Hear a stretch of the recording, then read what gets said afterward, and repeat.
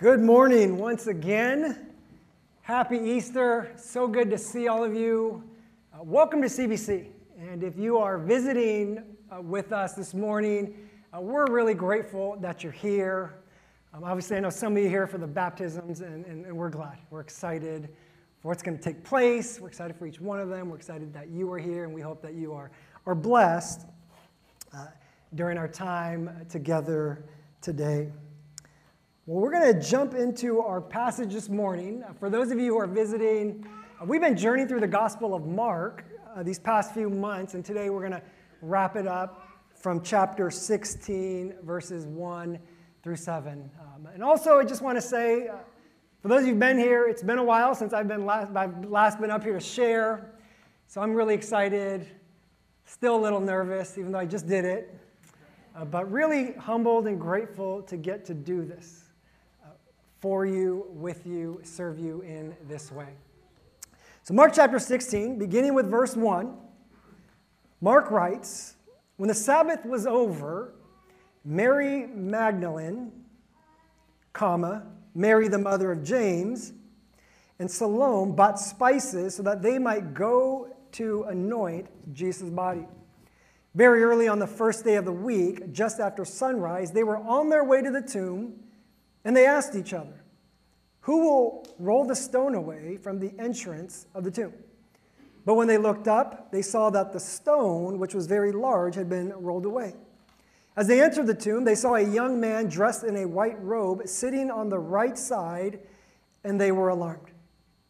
'Don't be alarmed,' he said. 'You are looking for Jesus the Nazarene who was crucified. He is risen. He is not here. See the place where they laid him. But go tell his disciples and Peter, he is going ahead of you into Galilee. There you will see him just as he told you.'" Will you pray with me? Heavenly Father, God, we thank you for your word. We thank you that you reveal yourself to us through your word, God. And God, as we gather here to study what you have spoken, I pray that you would speak to each one, that it be your words, not my words. And God, that we would walk away with a little extra sense of how awesome you are and a desire to grow closer to you. So God, speak to us. We thank you. In Jesus' name, amen. So it's the very first Easter morning, early Sunday morning, and Mark tells us that three of Jesus' followers, three of the women, Mary, and Salome, they wake up early and they make their way down to the marketplace. They buy some spices and make their way towards Jesus' tomb with the full intention of anointing Jesus' corpse. And according to Jewish tradition, to anoint someone's body or their deceased body was a way to honor their life. And it was also to help alleviate some of the smell from a decomposing body. And also, per Jewish tradition, just to note, women were allowed to anoint both the bodies of men and women, whereas the men were only allowed to anoint the bodies of fellow men. So the 11 disciples, they could have easily come along to honor Jesus' body in the same way, but for whatever reason, they chose not to. So Mark tells us as the women are walking towards the tomb, it dawns on them, right? Oh, shoot. Like, how are we going to get into the tomb? Who's going to roll away the large stone? So they're beginning to feel a little worried. They're maybe looking side to side and being like, have you been doing Soul Fit lately? Like, I haven't. How much can you deadlift? How much can you curl? So they're a little worried. So here you get this snapshot, right? This picture of three of Jesus' followers.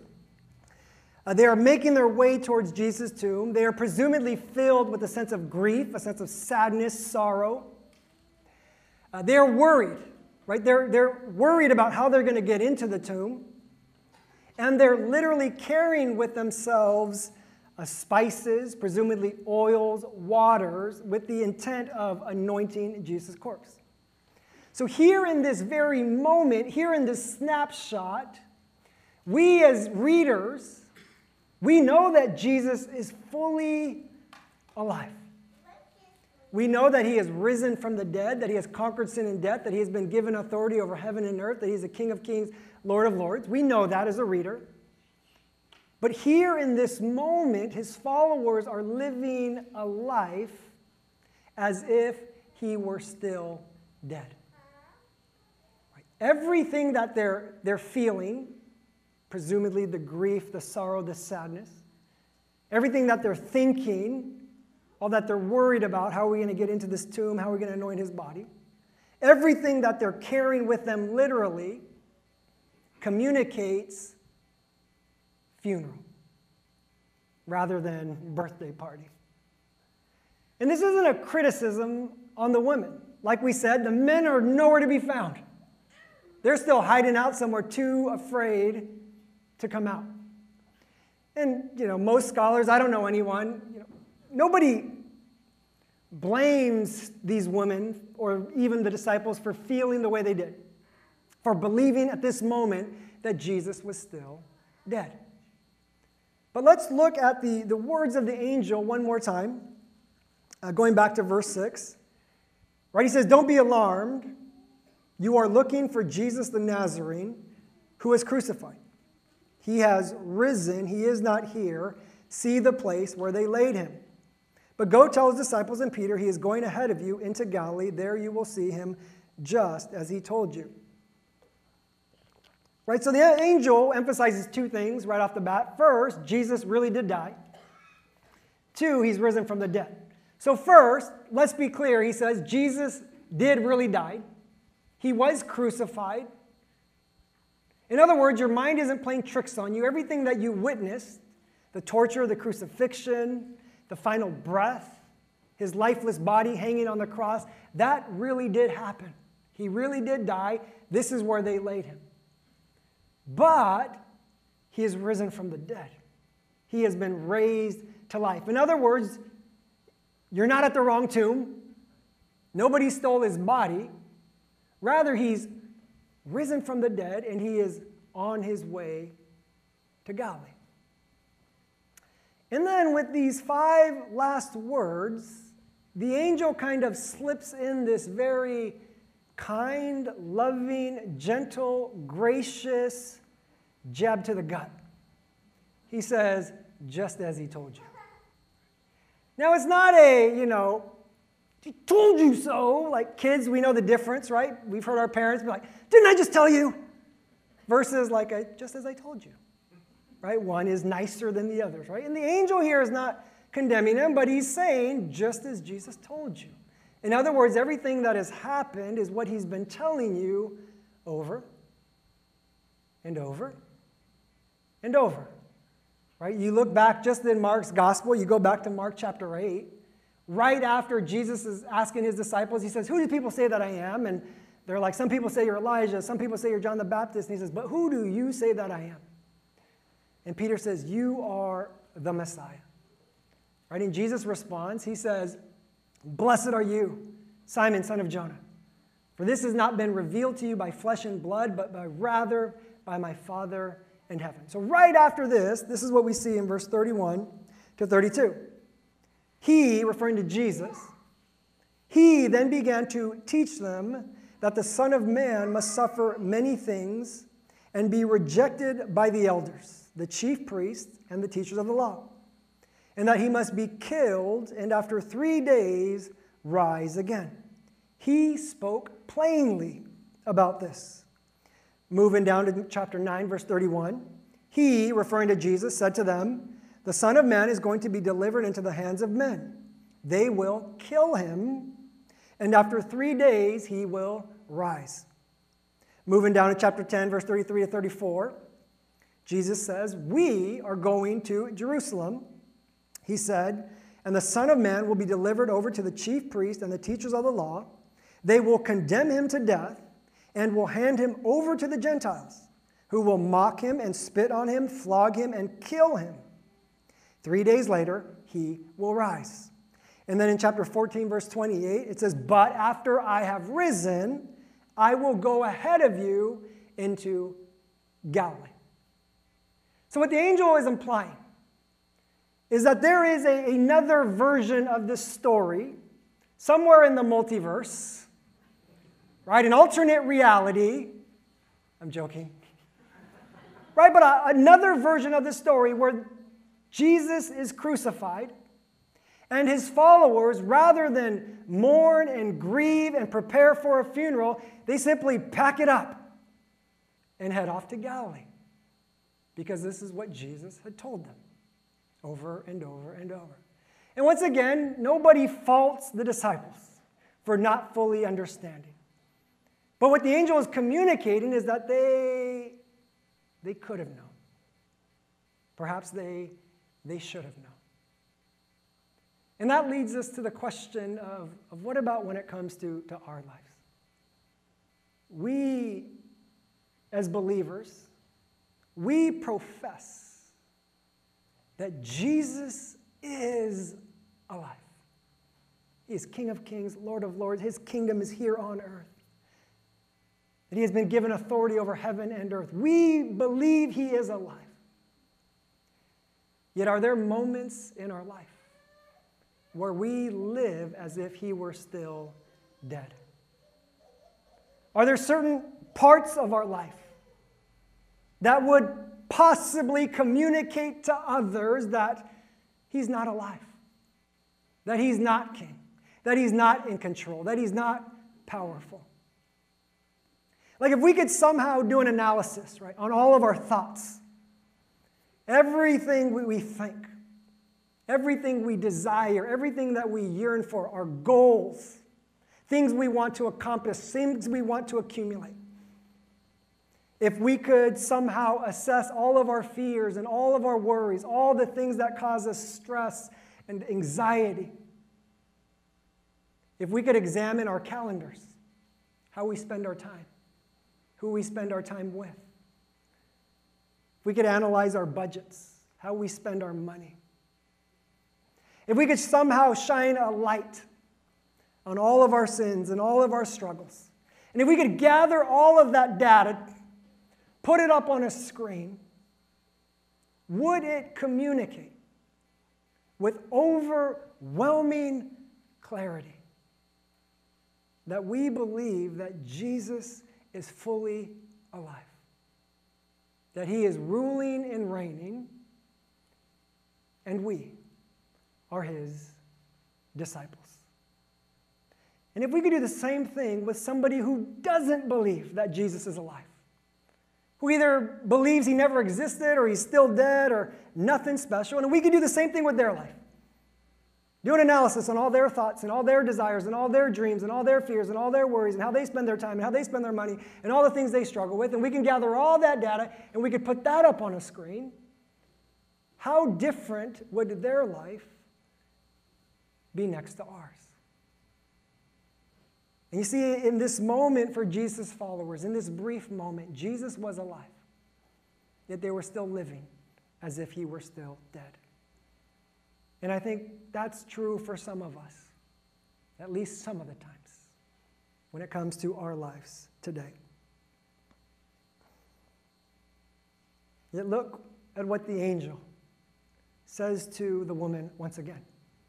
Going back to verse 6, he says, don't be alarmed. The very first thing he says to them is, don't be alarmed.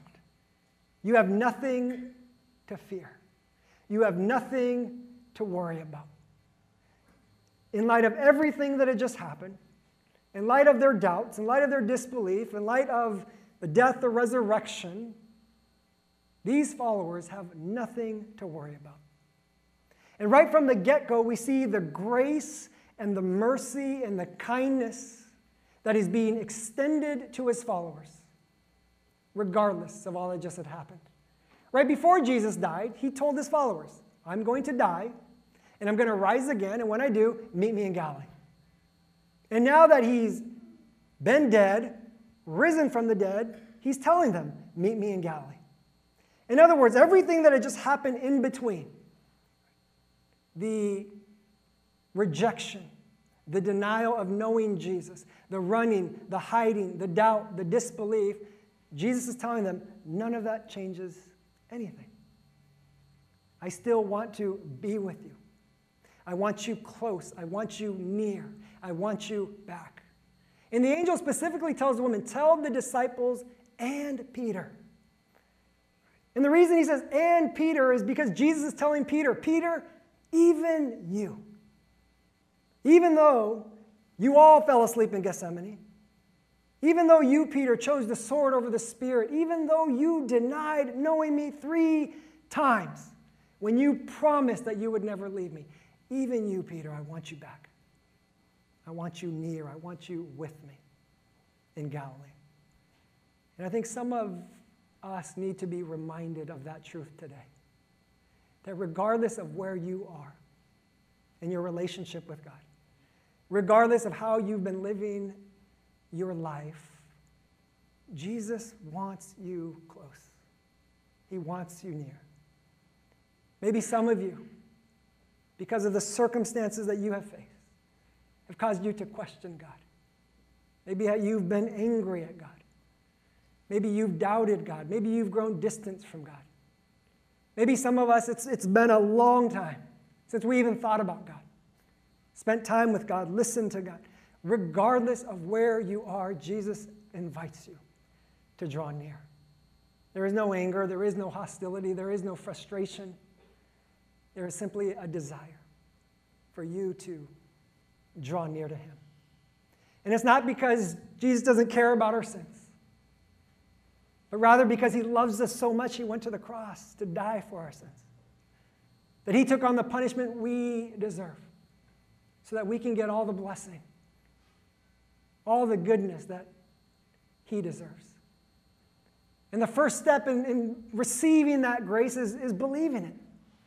Is believing that even though we're imperfect, even though we're broken, even though we've made mistakes, Jesus extends grace and only grace. He desires for us to draw near. Right? For these disciples, the very foundation, right? The beginning, the first step of them living a life that demonstrates that Jesus has risen from the dead, it all starts with them receiving this grace. Believing that he's alive, believing that he's forgiven them, and believing that he's not waiting to punish them. They got to believe it. They have to receive it. That first step is to believe it by faith. And, there's an and here. They got to do one more thing. They got to walk 80 miles to go see Jesus in Galilee through the desert. Right? I mean, Jesus could have easily just waited for them at the tomb, you know? I mean, what's the rush? Could have waited for them at the tomb and be like, boo, surprise, I'm alive, just as I told you. But he says, meet me in Galilee. You see, faith often leads us to a response. God will often test our faith by inviting us to respond. And we have to be clear here, right? The 80 miles is not what earns them grace. Grace has already been earned for them. The 80 miles is invitation for them to demonstrate their faith and to experience a little more grace, a little more of God's goodness. Right? You think about the disciples in this moment, they have no idea what God has in store for them, what Jesus has in store for them. Where they have no idea that they're about to go out and change the world. They have no idea that shortly after they're going to receive the Holy Spirit who's going to empower them to share the gospel with power, with signs, with wonders. They have no idea that they're going to grow and mature in such a way where every single one of them will willingly and joyfully suffer for the name of Jesus. But Jesus doesn't ask them to do those things right here. He's not even asking them to get better, do better, finish writing the Bible, then read it every single day. He's not telling them to be perfect. He's simply asking them, walk 80 miles, meet me in Galilee. And for them to respond, for them to walk those 80 miles, it would be them declaring by faith, we are going to Galilee because Jesus has forgiven us, he's extended grace, and he's got nothing but goodness that awaits us. You know what the disciples do? They stay in Jerusalem. They don't go to Galilee. Jesus has to pay them a visit, walk through a wall. Boo! I'm alive. I'm not mad. I'm happy to see you. Here are the holes in my hand. Hold to my side. Right? Jesus is that gracious. He is that good. That is the kind of mercy he extends. Meet me in Galilee. Then they go to Galilee, and then what does he tell them? The Great Commission. And then he says, go back to Jerusalem. Wait for my Spirit, which is worth it. Is there anything that God may be asking you today? Inviting you to step into your faith, to demonstrate trust, not to earn grace, but just to receive a little more of it. About 6 or 7 months ago, Monday morning, I think it was a long weekend, dropped the kids off at school, and I headed over to the Fullerton Loop to do a quick mountain bike ride. And like I said, it had been a long weekend, so I kind of just wanted to be by myself, be out in nature, decompress, go on a casual ride, just to start off the week and rest in that way. So I'm in my car, I'm pulling out my bike, I'm grabbing my gear, I hear this voice behind me. It says, "Excuse me, sir, but do you want to ride together?" And I turn back and I see this little kid on a bike just smiling at me. And everything inside of me was like, no. That is the last thing I want to do right now. Like, I just want to be by myself. So I gave him some kind of response like, no, hey, man, thanks so much, buddy, but why don't you, I'm slow, I'm old. Just go ahead of me, have fun, man. Thank you, though. It's okay, I'll wait. So one more time, like, I'm a COVID rider. That means I just started riding. I'm a beginner, I'm a newbie. I go on all the easy stuff. I don't do the hard stuff. So, you don't want to ride with me. He goes, that's okay, I'll do that too. So now I'm like out of excuses. So I'm like, all right, I'll ride with you. And he goes, let me go see if others want to come. I'm like, no. So he finds one other guy. Now the three of us are riding. And after about a couple minutes, that other guy is like, oh, I go a different way. So he leaves us, and I'm like, dang it, I should have thought of that excuse. So we're riding, and I'm like, are you in college? I'm not sure, it's Monday. Why aren't you in school? And he's like, no, I homeschool. I'm like, how old are you? 13? Like, why am I riding with a 13-year-old kid on a Monday? So, we start chatting, and right from the get-go, I can kind of notice that his bike is old, and he's having problems. Every few minutes, we go off a bump, and his chain comes off, so he's fixing the chain, and we're waiting. He goes a little further. He's got to adjust the seat, and but he's just having a blast the entire time. At some point, I ask him, hey, what kind of bike is that? And he's like, oh, it's an old hand-me-down. I think it's a 2012, 2013 Giant Talon. And the minute he said Giant Talon, the light bulb goes on. Something kind of strikes a chord, because at that moment, in my possession, sitting in my garage, was a 2021, fairly new, still in good condition, Giant Talon. And here's a picture of it. And the reason I have a picture of it is just because a couple days before that, I had asked Pastor Brandon to take pictures of the bike. Because if you didn't know, Brandon is a bike whisperer. So he's able to take pictures of bikes in such a way that people see those pictures and they want to give you more money than what it's worth. So I had Brandon take pictures, and my intent was to do that bike ride, go home, and post these pictures on Off-Road. Hoping I could recover the cost, hoping I can get $500, $600, maybe $700 for this bike. So as soon as he says that his bike is a Giant Talon, the thought enters my mind. Would you give this kid your Giant Talon? And my immediate thought was, no. I'm not giving this kid my giant talent. I don't even want to be running with this kid. But that thought just keeps lingering. And as we're riding and talking, I'm like arguing with myself. But I'm like, who am I arguing with? Because I don't want to give him my giant talent. Like, 500, 600, that's a lot of money. And I'm like, okay, God, is this you? But God, if it's you, like, I can't just make this decision by myself, right? This is a family decision. This is a significant amount of money. Like, God, I can't decide. I need to ask Amber first. We're one flesh. These decisions need to be made together. Right, so I make this deal with God. Like, well, I got to go home first. I can't do it. So eventually I get home. We do the ride. We get back to the meeting spot. He's like, hey, can I take a selfie? Can I get your number? Let's do this again. And I'm like, all right. I give him my number, and I get home. And Amber's like, oh, how was the ride? And I'm like, you'll never guess. So I explain everything that happened. And the first thing Amber says is, oh, so I guess we're giving him the bike. I'm like, oh, no. I got to give him this bike. But then I think to myself, well, I can't even contact this kid. Right? So, God, even if I wanted to, like, what am I going to go? Just sit in the parking lot and just wait for him to come back? Okay, God, if he contacts me, because I can't contact him, but if he contacts me, then I'll give him the bike. 1 hour later, he texts. Hey, man, thanks for the ride. Let's do it again soon. So now I'm convicted. So I ask him, hey, I got this bike. I show him that picture. I'm like, you want it? He's like, what? Are you serious? Yeah, for sure. Thanks so much. I go, but here's the deal.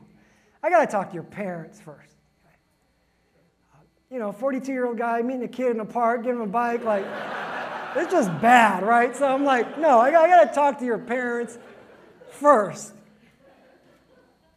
So he's like, all right, hold on. My parents said yeah. And I'm like, no, I need to talk to your parents. So his dad gets on the phone, and I can tell he's a little bit like guarded. Like, how do you know my son? What is this? I'm like, first of all, he asked me to ride. I didn't ask him, explain the situation. He goes, okay, well, how about we meet in the park tomorrow? We meet in the park tomorrow. Okay, so I show up, and he gets there. And once again, I can just tell he's like feeling me out, right? Who is this guy? And I don't know what his faith background was at the time, so I'm kind of like, like, what do I say? Like, God told me to give your kid a bike. So I'm like, look, I was riding. You seem like, your son seems like a great kid. His bike is older, and I work at a church. And he goes, wait, are you a pastor? I go, yeah, I'm a pastor. He's like, oh, no wonder. I thought you were a weirdo. So I'm like, totally understand. That's why I'm meeting you in the park. Right? So he goes, hold on. And he runs to his car. He comes out with this binder. He opens it up and he begins to tell me about this missions organization that he's a part of. And I've heard a lot about different missions organizations, so there's nothing about this organization that really stood out.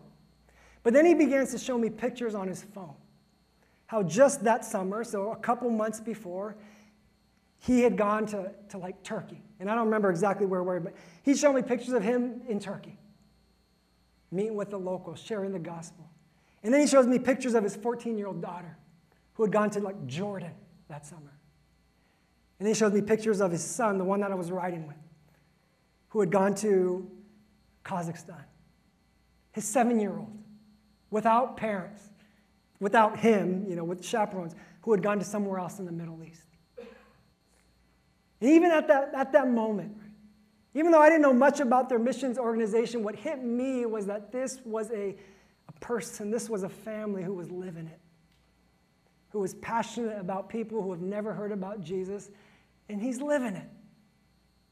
And that was both inspiring and it was convicting. And then he looks at me and he says, you should go. And I'm like, I'm just trying to give you this bike. Right? Like, I'm trying to do my good deed for the year, and you're telling me I need to go on missions. So I was honest. I'm like, I don't even know where to begin to go, not just missions, but somewhere like the Middle East. And he goes, oh, take Vision School.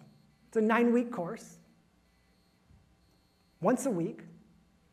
Take the course, and then you can go anywhere you want, Middle East. When is the class? Where do they meet? He goes through his folder. There's one in La Palma, right by my house. And it starts this week. So, we eventually finish up our conversation. I'm walking back to my car, and I'm like, what just happened? And I just feel God kind of tugging. Just go to one class. So that week, I go to that one class. I eventually had to postpone, so I'm actually taking the class right now. I'm halfway through. And all I can say is it's been really, really good. And I wish I could say that God addressed this part of my life years before, but for whatever reason, He's doing it now. And He's stirring in such a way where it feels new, it feels different. And I'm both excited and scared. But you see, God didn't start this season for me with the question, would you go to the Middle East? He didn't ask me, would you go preach the gospel and somewhere it's illegal and share with a Muslim who's never heard of Jesus? He didn't even start with, would you take this course? He simply began with, would you give this kid your bike? Is there anything that God may be inviting you into this morning? Some way that God is saying, I have forgiven you. I have nothing but grace and mercy for you. Do this one thing. To come and experience and receive more of it. Maybe there's a thought that's been lingering with you for a while. A thought where you don't have no idea where it's coming from. Maybe there's something that you feel God's been tugging.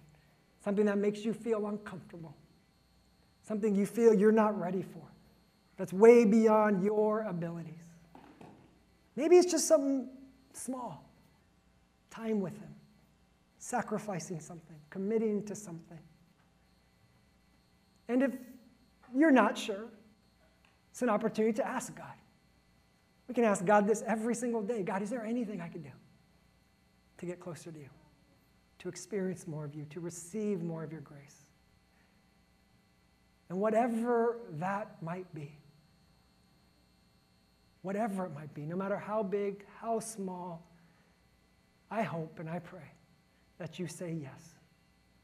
That you say yes and you allow God to give you the grace, to give you that love that you are yearning for, whether you see it or not. So at this time, we're going to have a time of baptism. And baptism is a perfect example of responding in faith. It's an opportunity for us to communicate. Like, God, I might not fully understand the meaning of baptism. I may not fully understand why you've chose this vehicle to do what it is you call us to do, but you invite us to do it. And because you invite us to do it, I'm going to do it. And I'm going to respond with faith. I'm going to step into that, and I'm going to receive all that you long to give. So this morning we have 4 of our young but mature brothers and sisters who are going to get baptized this morning and declare their faith, and we're going to celebrate and we're going to rejoice